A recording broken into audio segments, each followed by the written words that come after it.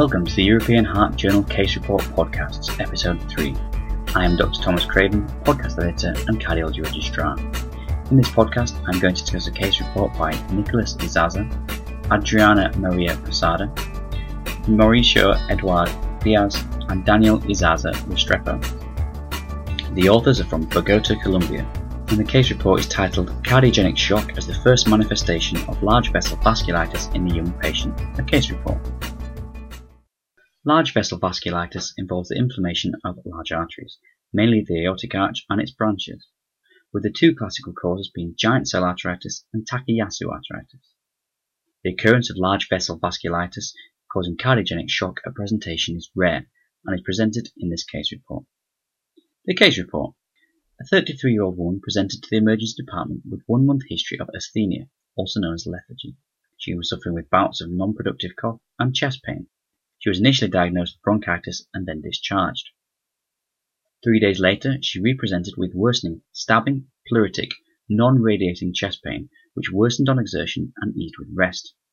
She was also suffering with exertional breathlessness and paroxysmal nocturnal dyspnea. On assessment in the emergency department, she was normotensive but tachycardic at 116 beats per minute. She had a normal respiratory rate and oxygen saturation of 98%. On examination, there was no audible murmur. She had fine bilateral crepitations in the lung bases and no peripheral edema. And the patient's ECG demonstrated a 2 mm ST depression in the precordial leads. She was shown to have a positive troponin with a delta change from 0.06 to 2.25 nanograms per milliliter. Transthoracic echocardiography revealed a severely dilated left ventricle with mid-ventricular and apical dyskinesia, creating severe left ventricular systolic dysfunction with an ejection fraction of 20%. There was severe functional mitral regurgitation, moderate functional tricuspid regurgitation with an estimated pulmonary systolic arterial pressure of at least 80 mm of mercury. The patient was admitted to coronary care but became hypertensive with a blood pressure of 86/54 and was diagnosed with cardiogenic shock. She was started on IV noradrenaline and being treated with an initial differential diagnosis of Takotsubo cardiomyopathy or myocarditis. The following day, the patient had a cardiac magnetic resonance scan. This demonstrated mild left ventricular dilatation with a left ventricular ejection fraction of 45%, with mild LV dilatation and severe segmental contractility abnormalities in the apical and mid-ventricular walls, with normal basal contractility. There was no myocardial fibrosis, edema, or scar seen, and after the cardiac magnetic resonance imaging, Takotsubo cardiomyopathy was deemed the more likely diagnosis. The patient had a coronary angiogram the following day for complete workup of Takotsubo cardiomyopathy, which showed a critical left main stem ostial stenosis at 99%. The patient was rapidly transferred to the operating theatre and the critical stenosis was noted to have no atheromatous plaque present. The patient had a pericardial patch to widen the ostium of the left main coronary artery and surgical specimens were analysed by the pathology laboratory. Histopathology showed the vascular wall architecture to be distorted by fibrosis and have lymphoplastic inflammatory infiltrates and obliterative vasculopathy. This was deemed compatible with large vessel vasculitis. The patient was then diagnosed with Takayasu's arteritis as a result of the histopathology result, the arteries affected, and the clinical picture. The patient was treated with prednisolone 50 mg once a day, carvedilol 6.25 mg twice a day, enalapril 5 mg twice a day, and spironolactone 25 mg once a day, along with dual antiplatelet therapy. After 4 days, her repeat echocardiogram showed normal left ventricular systolic function. The patient was discharged and followed up 2 weeks later, at which point repeat imaging showed no further vascular compromise and the patient had clinically improved with no symptoms of chest pain. Now I'd like to move on to the discussion.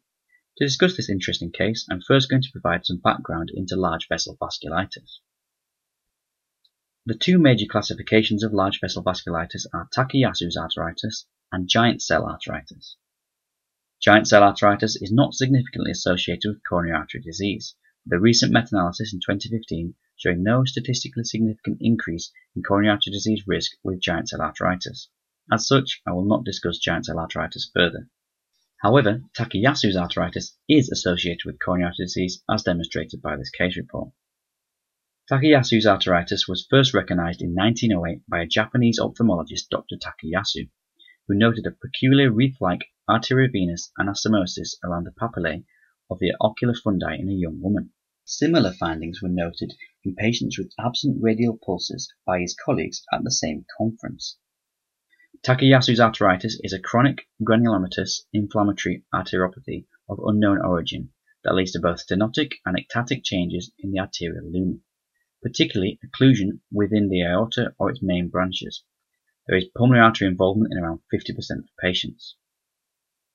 Takayasu's arteritis typically presents with non-specific systemic signs and symptoms such as fever, fatigue, arthralgia, headaches, rashes, including erythema nodosum, and weight loss. The chronic inflammation of the aorta and its major branches, including subclavian, common carotid, coronary, pulmonary, and renal arteries, can result in localized stenosis, dilatation, aneurysm, or vascular occlusion.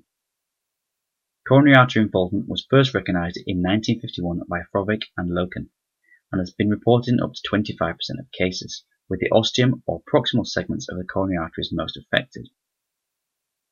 Other coronary abnormalities can also occur, such as coronary artery to bronchial artery anastomosis, aneurysmal coronary ectasia, and combined anastomosis and ectasia. The most common symptoms in Takayasu's arteritis patients with coronary artery disease is typical angina. The Ishikawa diagnostic criteria was the first criteria created to assist in diagnosing Takayasu's arteritis. However, this classification is complex and often impractical in clinical practice. Therefore, the American College of Rheumatology diagnostic criteria was created from the assessment of 63 patients with Takayasu's arteritis and 744 control patients with other forms of vasculitis. It has 6 criteria, which if 3 out of the 6 are present, there is a 90.5% sensitivity and 97.8% specificity for diagnosing Takayasu's arteritis. The criteria are 1. Age less than 40 years at disease onset. 2. Claudication of the extremities, such as worsening exertional fatigue or discomfort of one or more extremity, especially the upper limbs. 3. Decreased pulsation of one or more brachial arteries. 4. Blood pressure difference greater than 10 mm of mercury, systolic blood pressure difference between both arms. 5. A bruit over either the subclavian artery or aorta.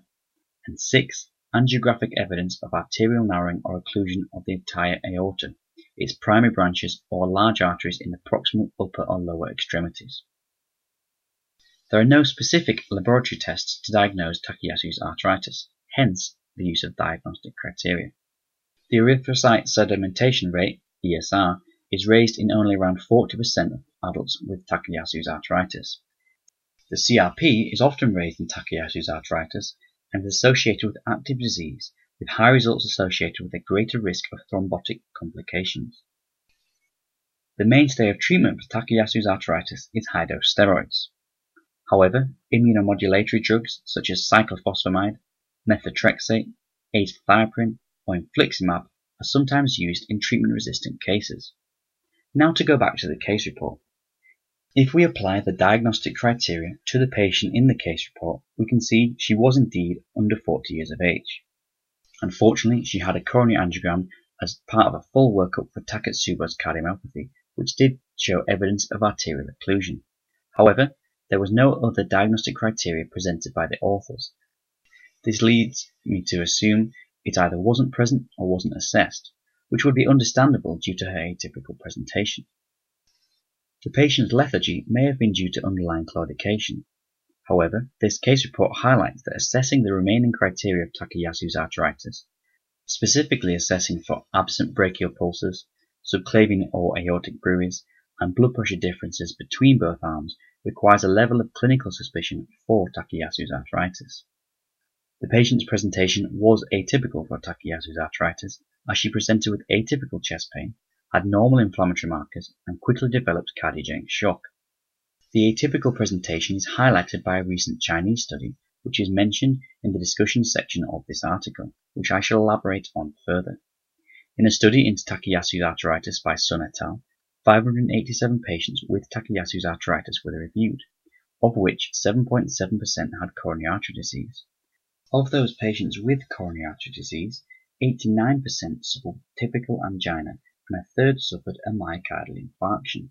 The ESR was elevated in 60% of patients and the CRP in 51%. 22% of the patients required percutaneous coronary intervention and 29% required coronary artery bypass grafting. In conclusion, this case report presented an atypical presentation of Takayasu's arteritis and highlights the importance of Takayasu's arteritis as a differential cause for proximal coronary artery disease in young patients, especially females, and the need for a thorough diagnostic workup as was required in this case to confirm the diagnosis. Now I'd like to move on to learning points. This case report highlights how Takayasu's arteritis can cause proximal coronary artery disease, especially in young females, and thus should be a differential diagnosis in these patients. In this podcast, we've also discussed the American College of Rheumatology's criteria for diagnosing Takayasu's arteritis and highlighted how a high degree of suspicion is needed to ensure it can be implemented. This includes ensuring subclavian and aortic bruits are auscultated for, blood pressure is checked in both arms, and brachial artery pulses are palpated bilaterally, as well as taking note of recent onset claudication in young patients. Thank you for listening to the European Heart Journal Case Reports podcast.